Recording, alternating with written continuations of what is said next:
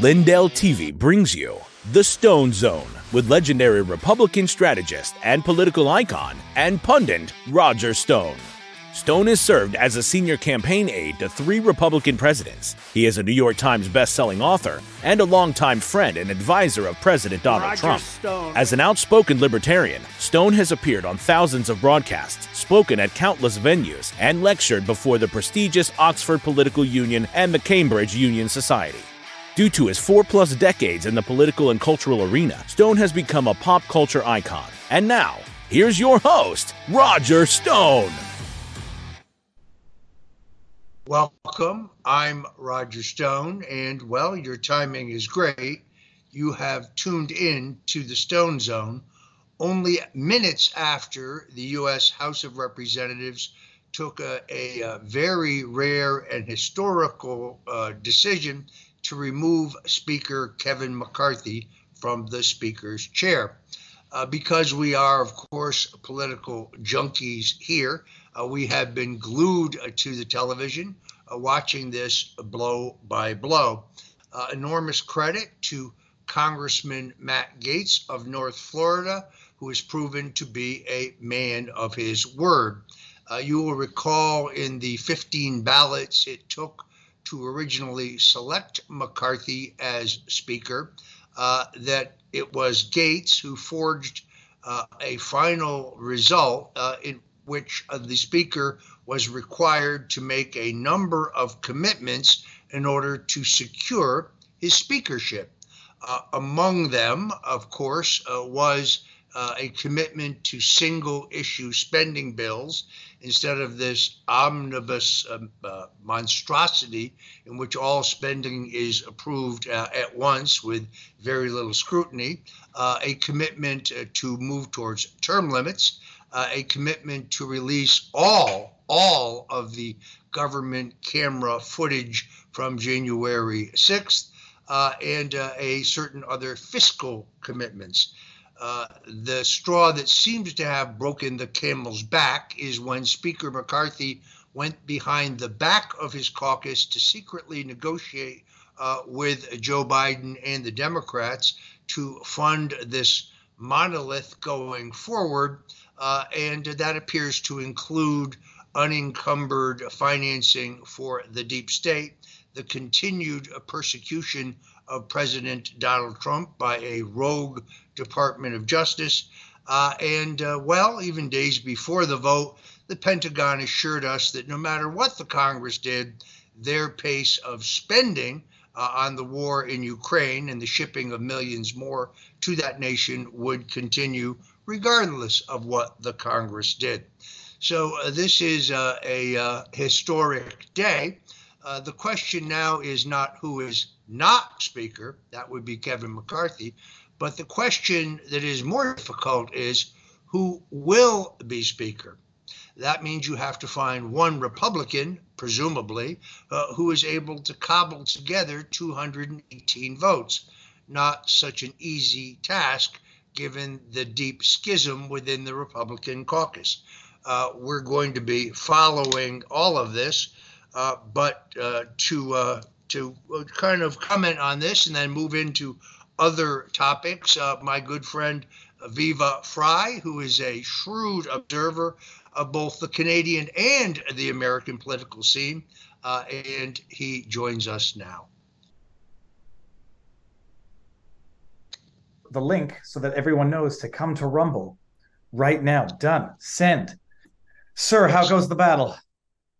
The battle is intriguing, to say the least. I mean, I'm not quite prepared for the rest of our discussion because I've been so glued to the action on the floor of the U.S. House of Representatives. But I don't know anyone who has a better, more lively program on Rumble than you do. It's been my honor to be your guest several times. I'm glad to have you back here in the Stone Zone. Roger, what's amazing is I was live and everyone was talking about whether or not McCarthy was going to get ousted. And now that I see that he has, and you clarified the queries that I had with my crowd as to what the points were that McCarthy allegedly violated of the initial agreement to get him as speaker. now we know, and holy crab apples, are we in tumultuous political waters? It's amazing. But no, Roger, coming out of Canada, I mean, you've been following the news. I don't know where you want to start with this. Do we start with the Nazis in Parliament, or do we go to the Bill C-11, which now has some directives issued by the CRTC out of Canada that make it clear who they are targeting, at least for now? Let's talk about censorship first. And the reason I say that is because everyone here in America needs to understand that is whatever is happening to our brothers and sisters to the north, that is what is heading this way. They have moved from a democracy to an authoritarian government very, very quickly, whether it is gun owners' rights or whether it is free expression and the limits being put on the internet and internet communications. It's important to recognize that anything happens in Canada is going to happen here, or at least those who have been able to effectuate it in Canada will seek to do it here. So forewarned is forearmed, I guess. I was first started talking about this back when Canada passed Bill C-18, the so-called Online News Act, back in August. That was kind of the beginning of this draconian situation. Walk through for my viewers and listeners exactly what's going down here in terms of strangling free speech. Well, I mean, some might say that it even started back in the day with Bill C, I think it was C-16 at the time. It's the bill that put Jordan Peterson on the map, which was, criminalizing, according to his concerns, certain speech as relates to gender expression and gender identity.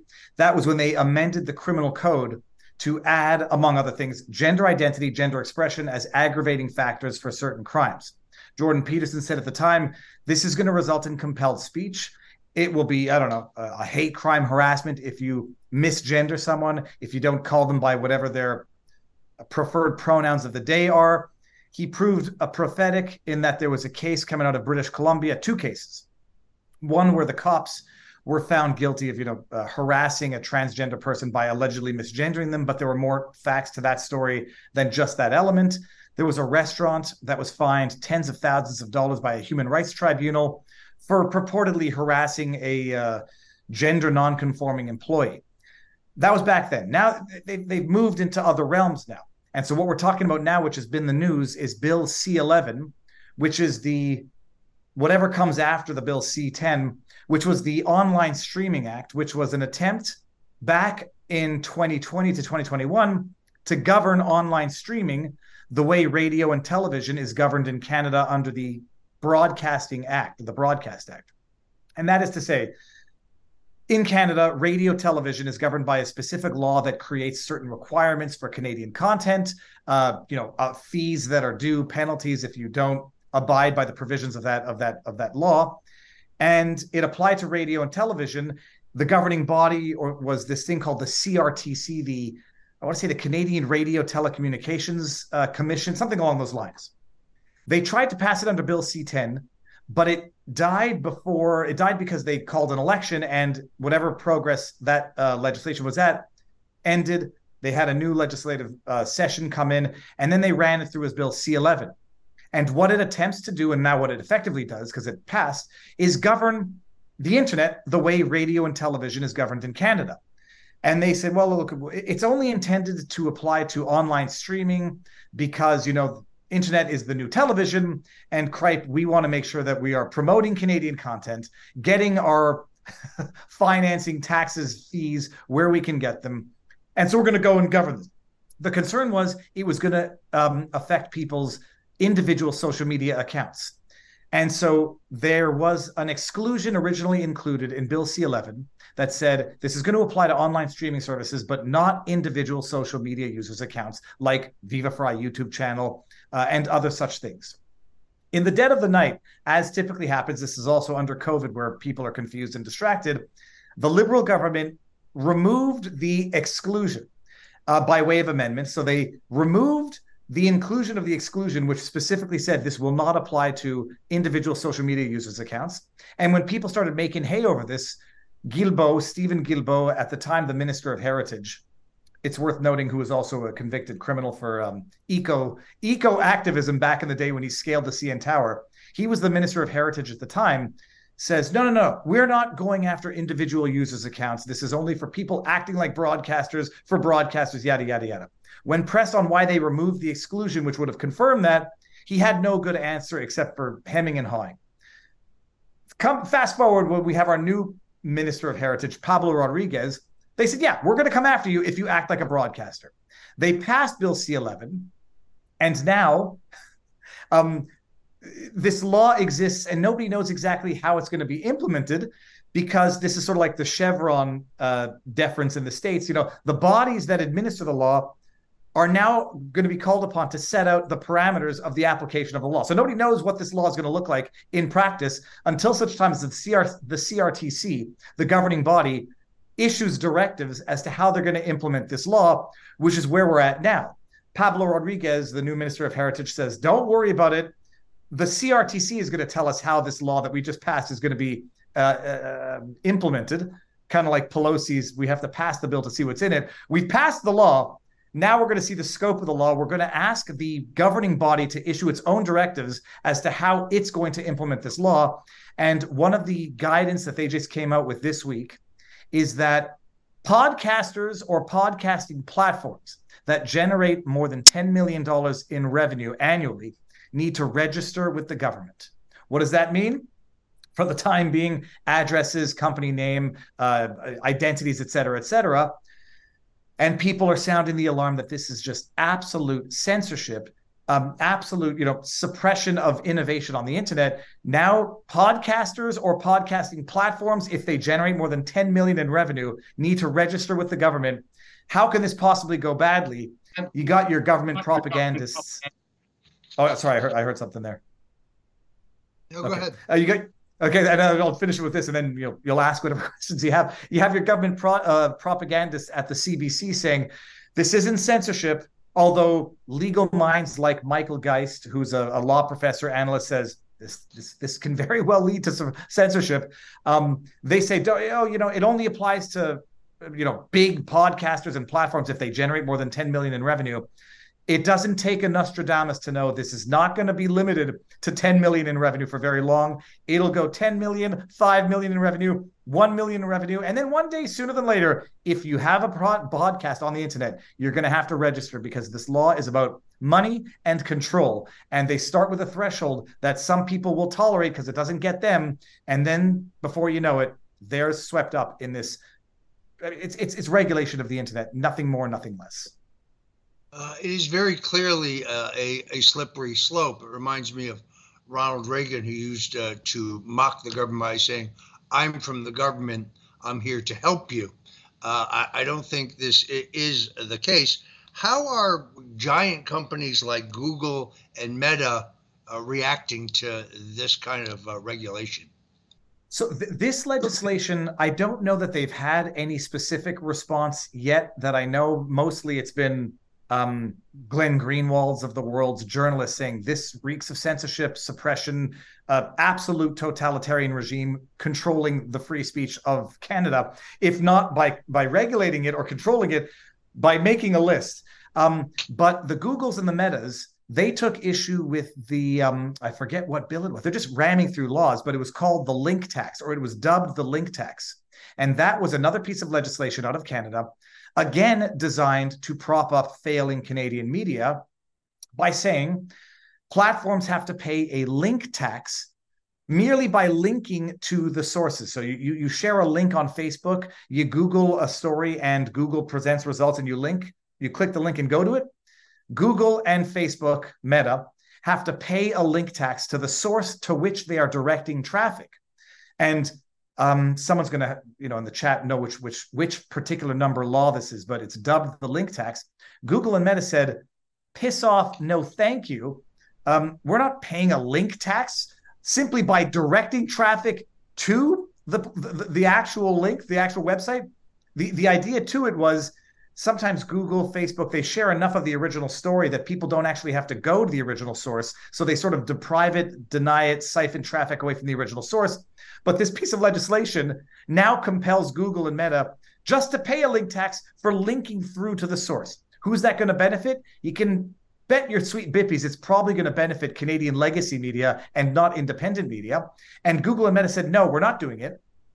Period. And we're just not going to link through to news outlets in search engines or allow people to share the links on social media platforms. Then the government, Pablo Rodriguez, the Minister of Heritage, comes in and says, well, that's great. We're going to pull advertising, federal advertising from Google and Meta, thinking you can treat these big tech giants like you can treat global news, CTV News, and say, carry our government water, or we pull the ads that you so need to survive. Google and Meta don't need it. I think that federal ad dollars represents like 0.25% or a fraction of a percent. So they say, no, thank you. But you see how the modus operandi works. The government subsidizes directly and indirectly Canadian media. And if they don't play ball, well, they threaten, or they do with them what they threaten to do with Google, but it actually works with other outlets. And so you can see how this sort of, it's not necessarily extortion, but buyout works. Do our bidding for us, or we pull government funding, and Google and Meta don't need it. And they say, piss off, it's not even worth our time. And now you have restrictions to actual news links and outlets in Canada where Canadians don't even know that they're not even getting access to the news, but where that type of pressure actually works on the more financially destitute entities like legacy media, who now say, okay, well, we'll play ball with the government, just don't pull your advertiser dollars.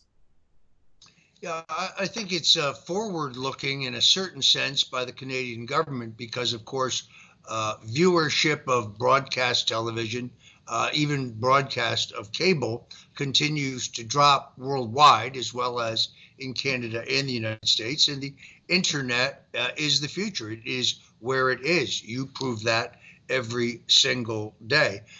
Tell me, before we get into the Nazis being feted in your parliament, which is really hard to believe, give me your overall assessment, if you will, of the Trudeau government.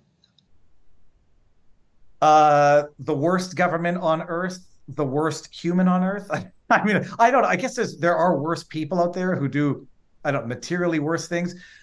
My grandmother always said, if you've got nothing nice to say about somebody, don't say anything at all. But when you're dealing with someone who is, if not single-handedly, in concert with other powers, absolutely destroying a country, you've got to vocalize why it is that they are the most destructive evil forces our country has ever seen. You're talking about a government that has done more to divide and demonize Canadians than anyone in my lifetime, and I think anyone in Canadian history. Well, it'll segue into the Nazis in Parliament, because you have a government that demonizes its own citizens for not submitting themselves to what is now confirmed medical experimentation, because it's now been confirmed through court documents, through depositions in federal court filings, that in Canada, we're in phase 3 of the Pfizer jab clinical trial, which ends in December 2023. So we have been the victims of actual real-time human experimentation in Canada at the coercion of the federal government. You have a prime minister who has gone out of his way to call people extremists, conspiracy theorists, anti-vaxxers, people who, should we tolerate their presence in society, for not willingly but unknowingly submitting to human medical experimentation. He's simply the worst person in the history of Canada, period. His government is liberal in name and tyrannical in deed. So the state of Canada, I got nothing nice to say about him. I actually deeply loathe him. And there has to be some political retribution for the destruction that he's caused. But you got human experimentation on citizens, financing the media to bridge this gap, to foment this gap. CTV News, that's like a Canadian news outlet. They just came out yesterday on Twitter and said, has the way Canadians treat each other changed over COVID? And I'm like, I pulled up 4 quick articles of CTV News, and CBC's not any different, talking about taxing the unvaccinated, how you shouldn't invite the unvaccinated over for holidays, how you should snitch on your neighbors during COVID. And I'm like, you're asking this question seriously when you've been subsidized by the government to promote this rubbish? I forget the question, but I got nothing nice to say.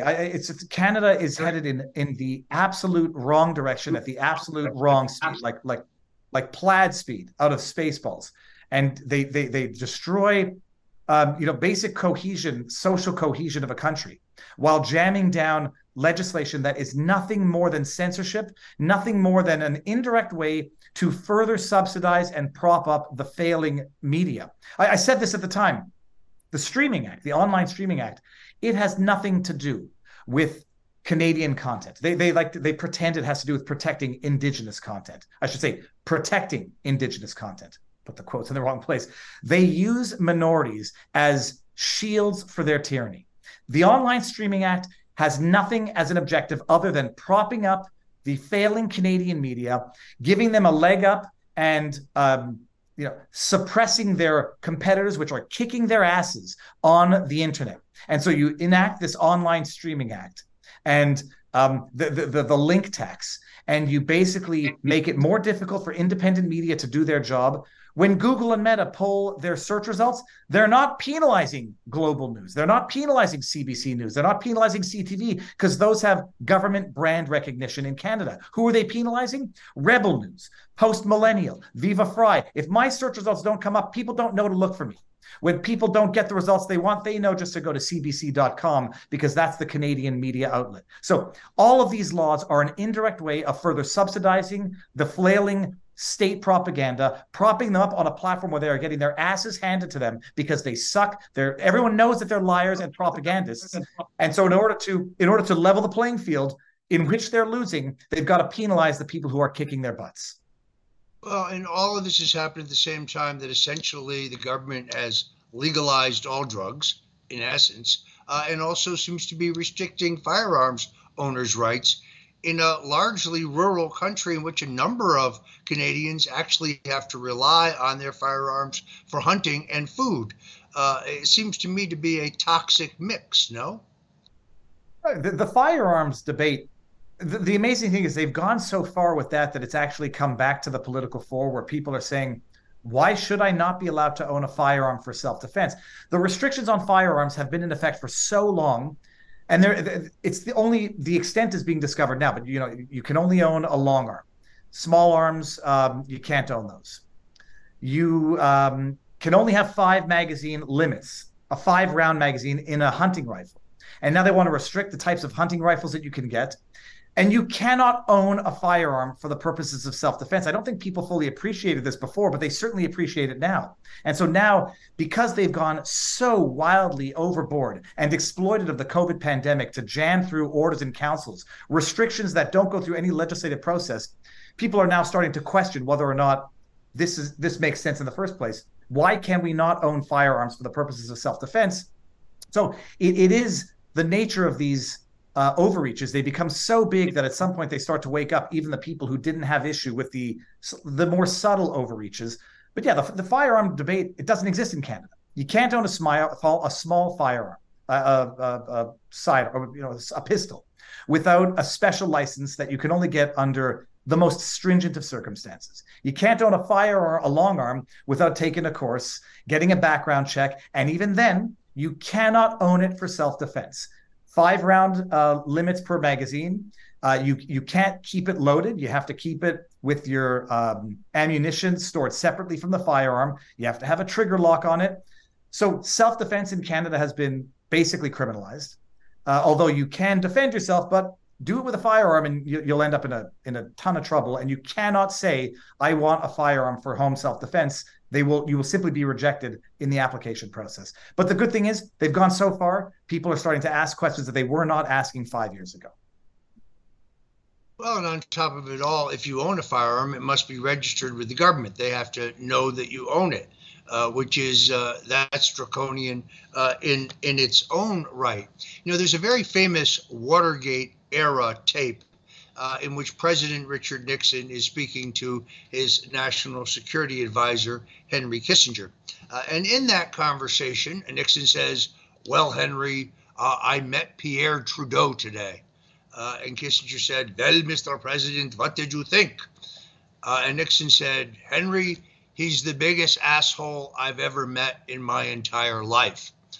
That is historically completely accurate. It appears to me that the acorn has not fallen very far from the tree. So since we're going to get into the pop culture here, What do you think of the widespread speculation that Justin Trudeau may well, in fact, be the actual son of Fidel Castro and his mother, Margaret Trudeau? Well, I mean, look, I've seen the pictures, and it's very easy to find two matching pictures where people are in similar poses. No one would ever mistaken me for Arnold Schwarzenegger's son, for example. But Howard Stern, maybe. So someone could say, "Hey, Viva's the the love child of Weird Al Yankovic," and you could probably find images where we look similar. Hey, if he's the son of Fidel Castro or Justin Trudeau, he's got either an immoral philanderer of a father, or he's got a communist dictator of a father. I've seen the photos of the way Margaret Trudeau, who, from what I understand of history, was a known philanderer, staring lovingly at Fidel Castro. Sure, you can always capture a picture that doesn't tell the true story. What do I think of it? It's hilarious. There's uncanny resemblance in a number of photographs. At the end of the day, it doesn't make a difference because father on paper or actual potential father, they're both people whom Justin Trudeau probably replicates their behavior more than he should. And it doesn't change anything. That his father was known for being an asshole. I mean, he certainly hasn't fallen far from the tree one way or the other, because he is a fundamentally immoral person. He's the most exploitive person on earth. As he's getting divorced and announces his divorce and demands privacy for him and his family and his children. The very same week or a few days later, he's posting pictures of his son, #Team Barbie, subjecting his son to the scrutiny of the internet, picture of his daughter, him at a movie. So respect our privacy while I use my children as political pawns, political, shields and swords at the same time. And then he goes and celebrates the Indigenous Day. The last time he skipped the National Truth and Reconciliation Day to go surfing in Tofino. He learned from his mistake then. What does he do now? Frontline takes his kid, goes to a protest and poses there with his face because he's the center of attention, and it's got to be all about him like a true narcissist. Got nothing nice to say about him, except for the fact that one day he will be out of political power, and Chrystia Freeland should be following him out with that scandal of them inviting and giving a standing ovation to an actual Nazi soldier in Parliament, and then telling us, don't politicize it, like a bunch of shameless hypocrites. We'll get to that in 1 second. Let me just say, this past weekend, I was in Venice, Florida, and I met a man who, using family photographs, absolutely convinced me that he is the half-brother of Justin Trudeau, meaning they share a common mother. That would be Margaret Trudeau, who most definitely, as they say, got around. So I think that the possibility that he is the son of Fidel Castro, whose politics he certainly shares without any question, is a very real possibility. On the Rumble live chat, we had a lot of questions about it, so I had to ask you about it as our favorite authority on all things Canadian. Now, let's get to this new scandal, because it seems to me it's not just a question of a Nazi being honored on the floor of your parliament, but it seems to have opened a much broader question about how many Nazis located to Canada after World War II and why. How in the world did this all go down?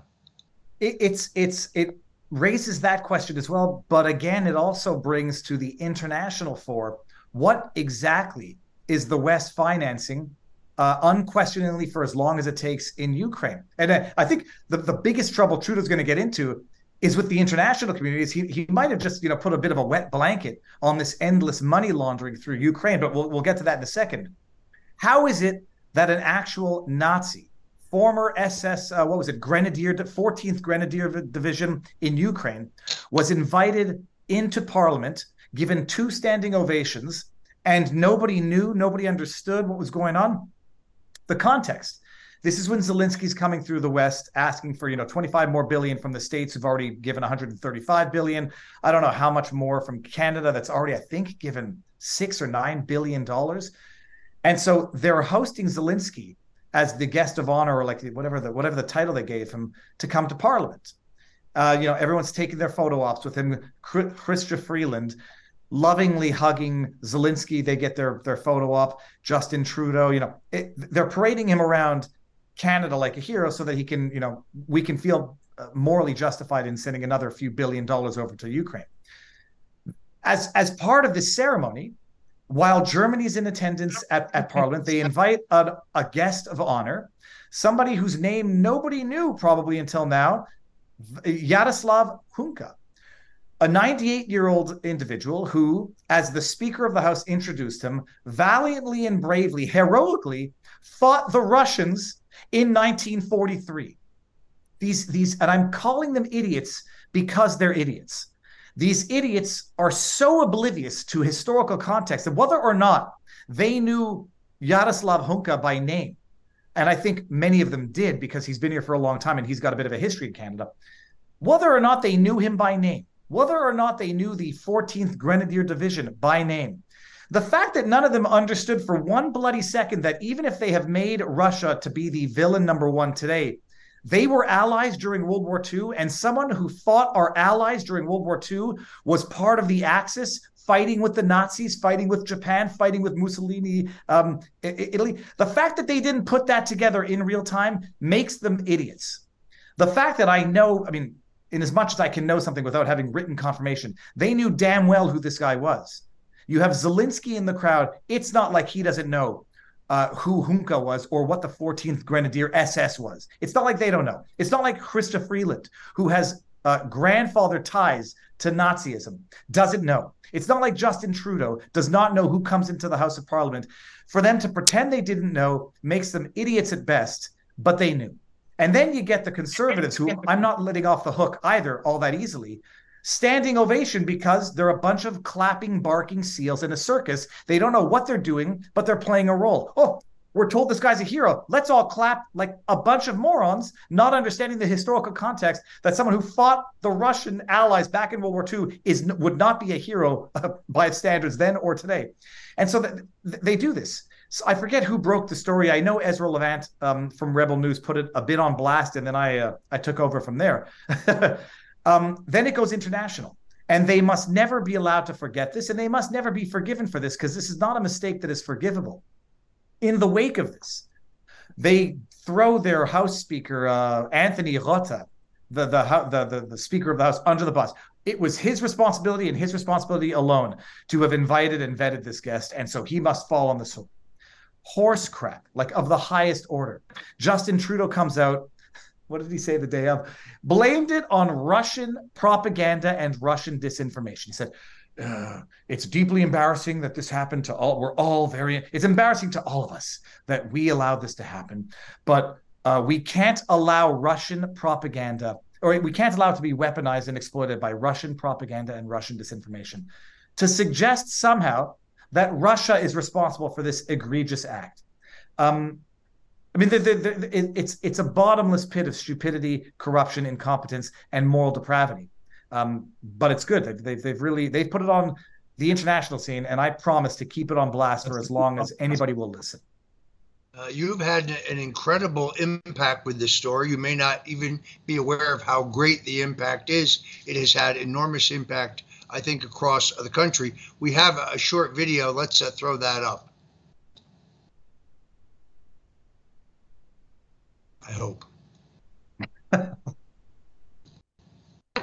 All right. This is our video of Parliament. Oh, okay. This is going to be the moment. Zelensky's speech received at least a dozen standing ovations. There was also one for this man, a 98-year-old Ukrainian Canadian who fought for Ukrainian independence against the Russians during the Second World War. Really quite extraordinary. I can tell you that in this country, the downward trajectory of public support for the war in Vietnam took a long time. You're beginning to see now in the United States, and I think in other places in the West, as well as, for example, Poland, where fatigue is setting in. I think more and more Americans realize that the barrage of war propaganda that would have Americans believe that the Ukrainians are kicking the daylights out of Russia, that Russia is on its last legs.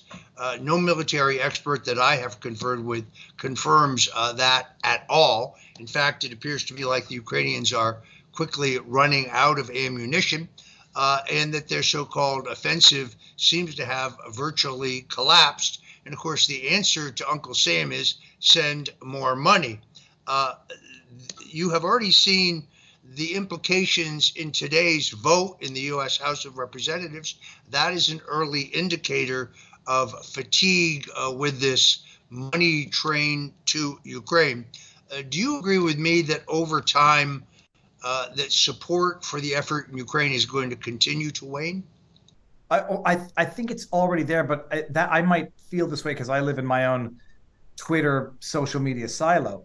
But you see it I think you see it on a day-to-day basis now, where people are, how much for how long. What drives me nuts, I don't understand how people have even believed the narrative for this long. We're talking about the same government. I mean, we can go back however many years, weapons of mass destruction to support that war, and it was lies. 2016 Russiagate, the government and media across the world, lies. Then you get into COVID, and it's lie after lie after lie.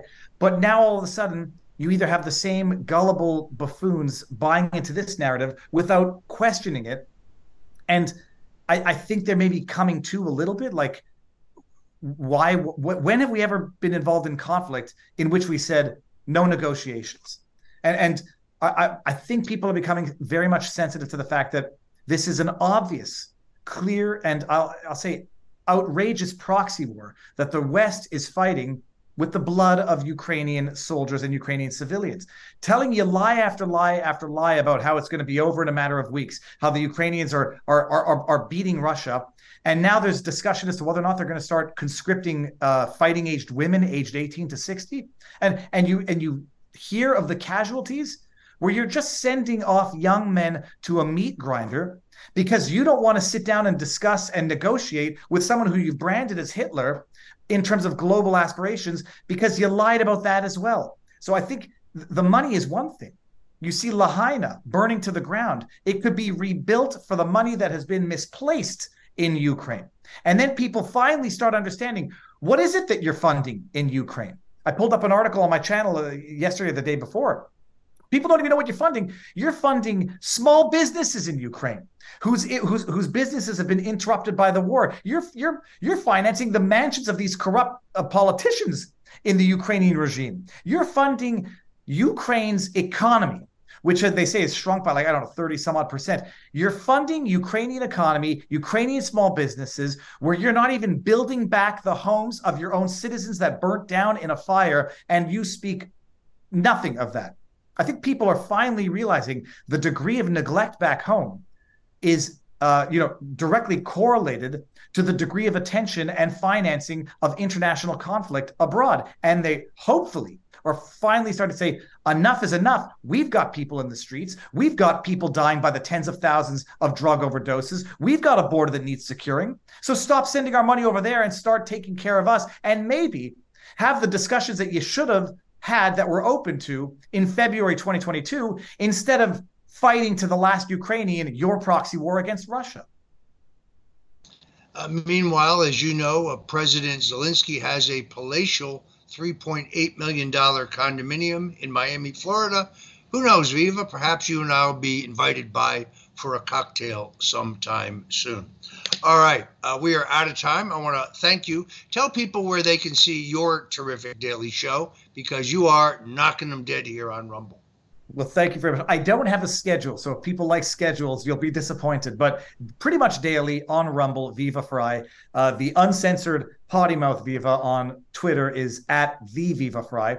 And we have our great Sunday show with Robert Barnes every Sunday, 6 o'clock. And that's the big show of the week, where we go over all the big stuff, where we will be going over what just happened in Congress today, next week. So that's where it is. Viva Frei pretty much everywhere. The great Robert Barnes, to my mind, literally one of the most brilliant legal minds in the United States, a man for whom I have enormous respect, as I do for you. I want to thank you for joining the Stone Zone today, and I have promised you that I will get down to see you in Miami to do your show soon, and my word on that is good. I look forward to it. Thank you for bringing us up to date. Again, people of America, anything you see happening in Canada, please recognize that those policies, that attitude, that authoritarianism is headed this way. That's why today's discussion was so very important. Viva Frei, thank you so much for joining us in the Stone Zone. Thank you. Thanks to our guest. I want to take this opportunity to remind you that all of our programming here is brought to you by the great folks at mypillow.com. Now, I'm not going to rest until every single person who is watching the Stone Zone has purchased their very own MyPillow 2.0. So first of all, when you go to MyPillow, they sell far more than just pillows and far more than bedding. But when you do go there, please remember to use promo code STONE. That's right, promo code STONE. Now, I know when you watch frankspeech.com or Lindell 1 or 2 or any other of the fine alternative conservative media outlets out there, there are many good people urging you to use their promo codes. But please consider using ours. It is the only compensation we get from doing this show on a daily basis. We try to bring you some of the most cutting-edge political and newsworthy commentary out there, but it would not be possible without your loyal patronage at mypillow.com. Now, if you saw that great deposition with Mike Lindell, one of my favorite people in the entire world, some call him Crazy Pillow Guy. I call him my friend and one of the finest Christian gentlemen I've ever met. His life story is an inspiration. I've read his biography. This is a man who came back from extraordinary adversity and drug addiction to be the leading entrepreneur, businessman, free speech advocate, and election integrity advocate in the United States. And he is deserving of your support as well. But in that deposition, of course, some smart-ass left-wing lawyer representing one of the voting machine companies accused Mike of selling lumpy pillows. That is an insult. Mike Lindell's pillows are anything but lumpy. In fact, his new MyPillow 2.0, this is the greatest pillow he has ever produced. Why? Well, because the MyPillow 2.0 uses a new patented cooling technology, which keeps the pillow cool to the touch all the time. You don't have to keep flipping the pillow over through the night to get a great night's sleep. And now, originally, as you can see, the deal was for $89.98. Mike Lindell sent you your all-new MyPillow 2.0. By the way, the first new pillow that he's produced in 25 years, and he was throwing in one for free. But now we have a much, much better offer, and that is the MyPillow 2.0 4-pack. The 4-pack allows you to get 4 of these revolutionary new pillows at a low price, I believe, of $98.99.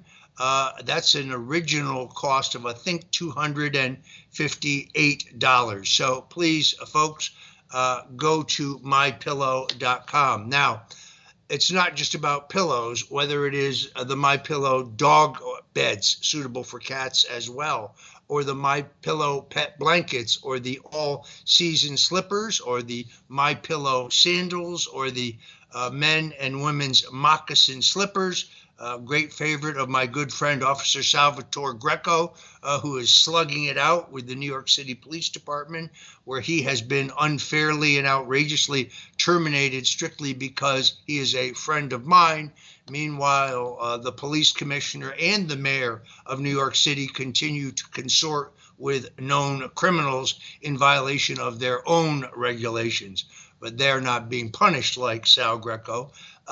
Or whether it is the waffle blankets or the throw blankets or the scarves or any of the great products at mypillow.com, of this one thing you can be absolutely assured. When it comes to quality, Mike Lindell is a tyrant. He may seem like the nicest guy you've ever met, but when it comes to the quality of what he sells and putting his name behind it, there is no product at mypillow.com on which he himself has not conducted an extensive due diligence to ensure that he is bringing you the very best. So please, folks, I hate to beg, but I must. We need your support to keep the lights on here, to keep paying our legal bills. As I mentioned in the show earlier, Hunter Biden's Hunter Biden's lawyers have just sent me a subpoena.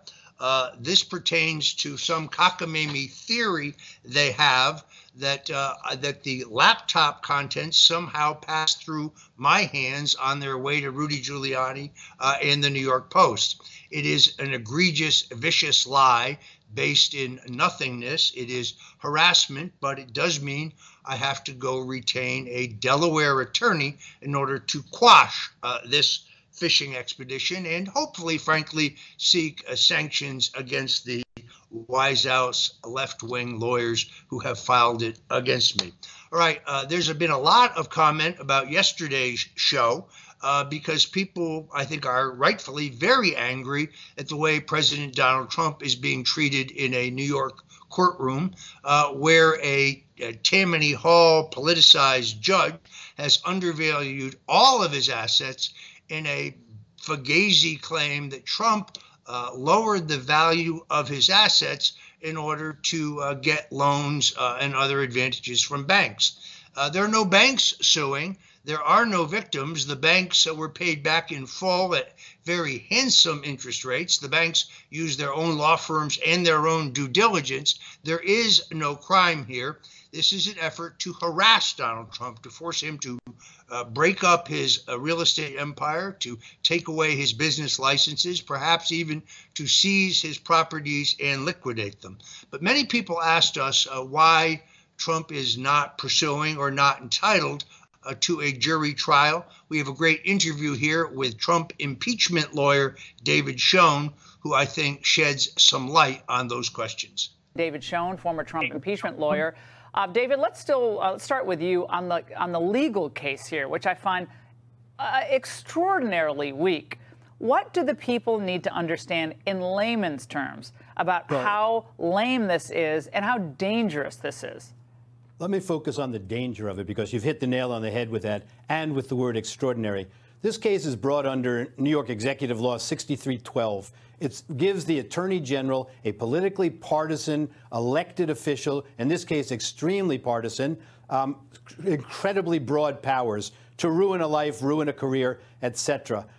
Then the case is assigned to a Trump-hating judge, also politically appointed, politically elected. And if you read a news article that appeared this weekend, he's shown a consistent antipathy against real estate developers during his entire career.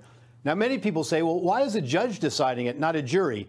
The judge said earlier today that that's not his fault. No one asked for a jury trial. That's a bit disingenuous. It is true that President Trump's lawyers could have asked for a jury trial under Section 4102 of the New York CPLR, their rules. However, there's a case from 2011 that said under this executive law, 6312, there was no right to a jury because it's equitable. It's asking for injunctive relief, not damages. That's simply not true. They're talking about stripping Donald Trump of hundreds of millions of dollars, taking away a brand. Exactly. It's not just a New York brand. It's an international brand. But today, at least, it seems the judge finally got a clue on what's going on here, because they tried to take things back to 2011, and the Court of Appeals said nothing before 2014. So we'll see how it plays out. But you're right, it's extraordinarily dangerous. Mueller's former buddy, Andy Weissman, he doesn't believe Trump even has a defense in this case. Watch this. In many ways, this trial's over. The judge has already ruled on the first of the claims against Donald Trump and his sons and his businesses. He's already lost with huge financial consequences that this judge has imposed. David, you could sense the glee coming from that odious creature's voice. Your response? I don't credit anything that Andrew Weissman says. I've had experience with him. He's the most ethically bankrupt prosecutor I personally have ever dealt with, in my view. So I don't credit anything he says. But one thing he's right about is this judge has usurped the role of experts in this case. The judge lost all credibility when he said Mar-a-Lago should have been valued at $18 million. He left out a few zeros. There's not a person on the face of the earth that would think Mar-a-Lago was valued at $18 million and therefore was overvalued on its stated value. That's just one example. But back to the timing you mentioned in your opening monologue. That's what proves the point about this, the agenda going on here. Donald Trump's been in business for decades, built his brand around the world. It's not coincidental that this case is brought with the 4 criminal indictments that are now brought during election season. There's nothing coincidental about it. It's all intentional. And we see all of the rules suspended. There's case law, Gansler case, and others that say a prosecutor can't speak this way to influence the public all of the time. They get this Attorney General James and the District Attorney in New York have gotten away with anything they want to say, and then they, scream bloody murder and want a gag order. They put out these speaking indictments in the cases. Oh, Trump can't speak, though. That's right. Trump can't speak, but they never shut their mouths. An excellent analysis by David Schoen. You may remember him. He has appeared here at the Stone Zone on a number of occasions. Has also been on my WABC radio show, one of the most knowledgeable legal minds in the country. I want to remind people that this is just the beginning, meaning this is a civil case. Even today, when President Trump pointed out that one of the clerks in this court had a relationship, I believe, with one of Senator Schumer's relatives, the judge gagged him. This was obviously meant as proof of the politicization of this court.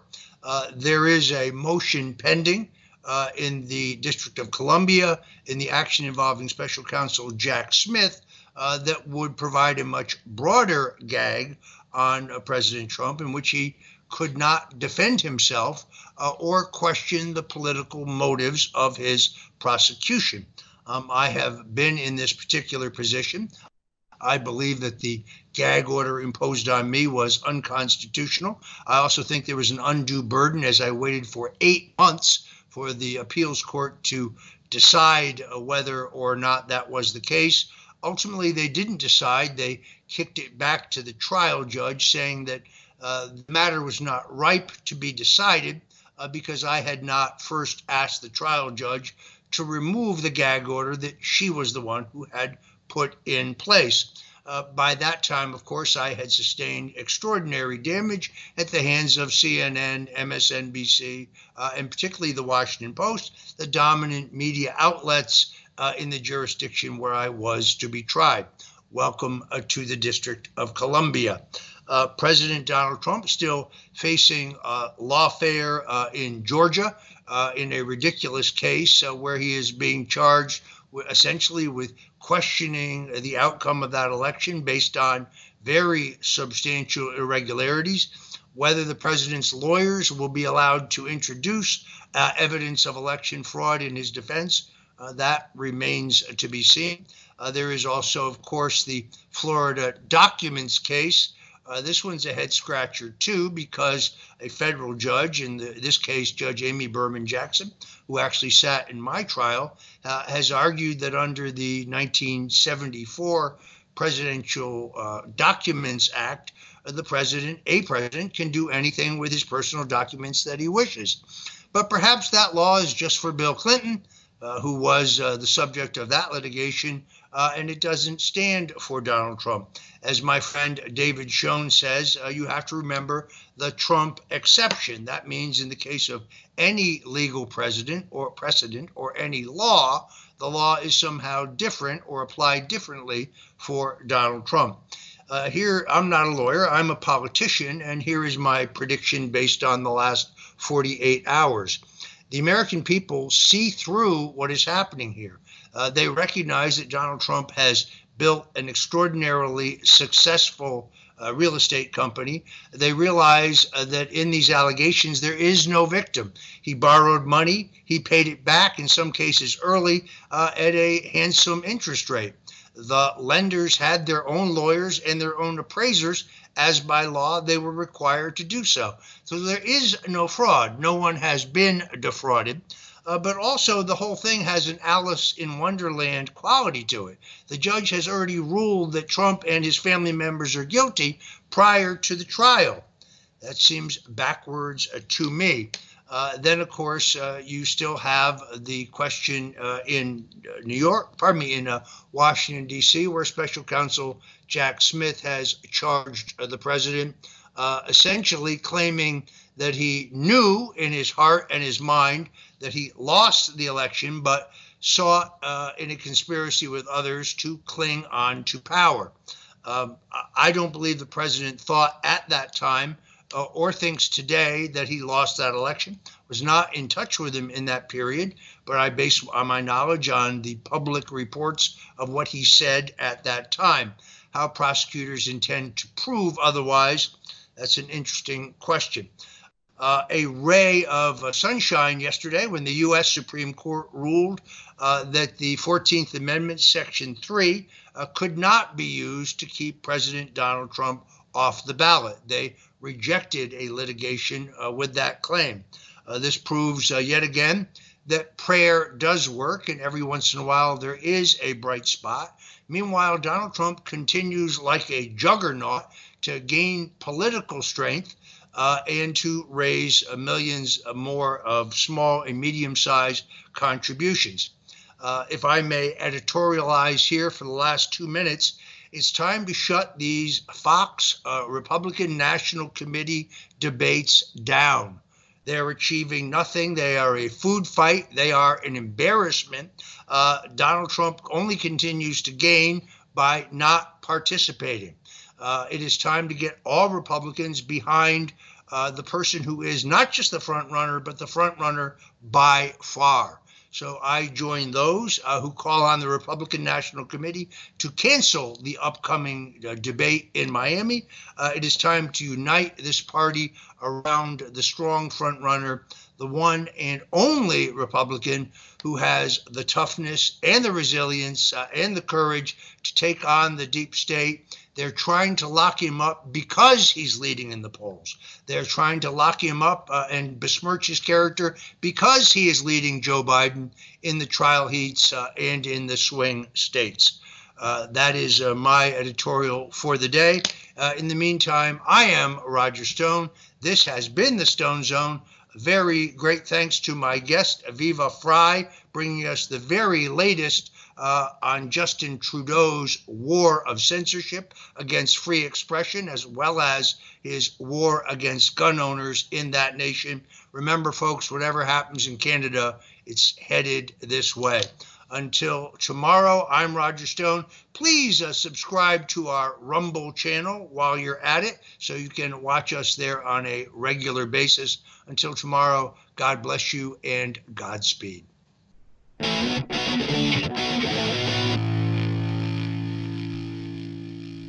I'm excited to announce that you've all made MyPillow 2.0 a huge success. And with your amazing support, we've been able to expand MyPillow's USA manufacturing and jobs.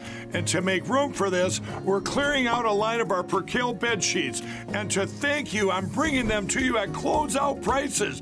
Use your promo code and you get my king size for only $39 a set. Queens, $35, fulls, $29, and twin size just $25. I'm interrupting this commercial to let you know that we've received the last 2 shipments of these percale bed sheets, and because of this I've been able to add more colors, sizes, and even prints, and they're still at closeout prices. So go to mypillow.com or call the number on your screen now. Use your promo code and you'll get my king size only $39 a set, queens $35, full $29, and twin size just $25. Order now. Once they're gone for good.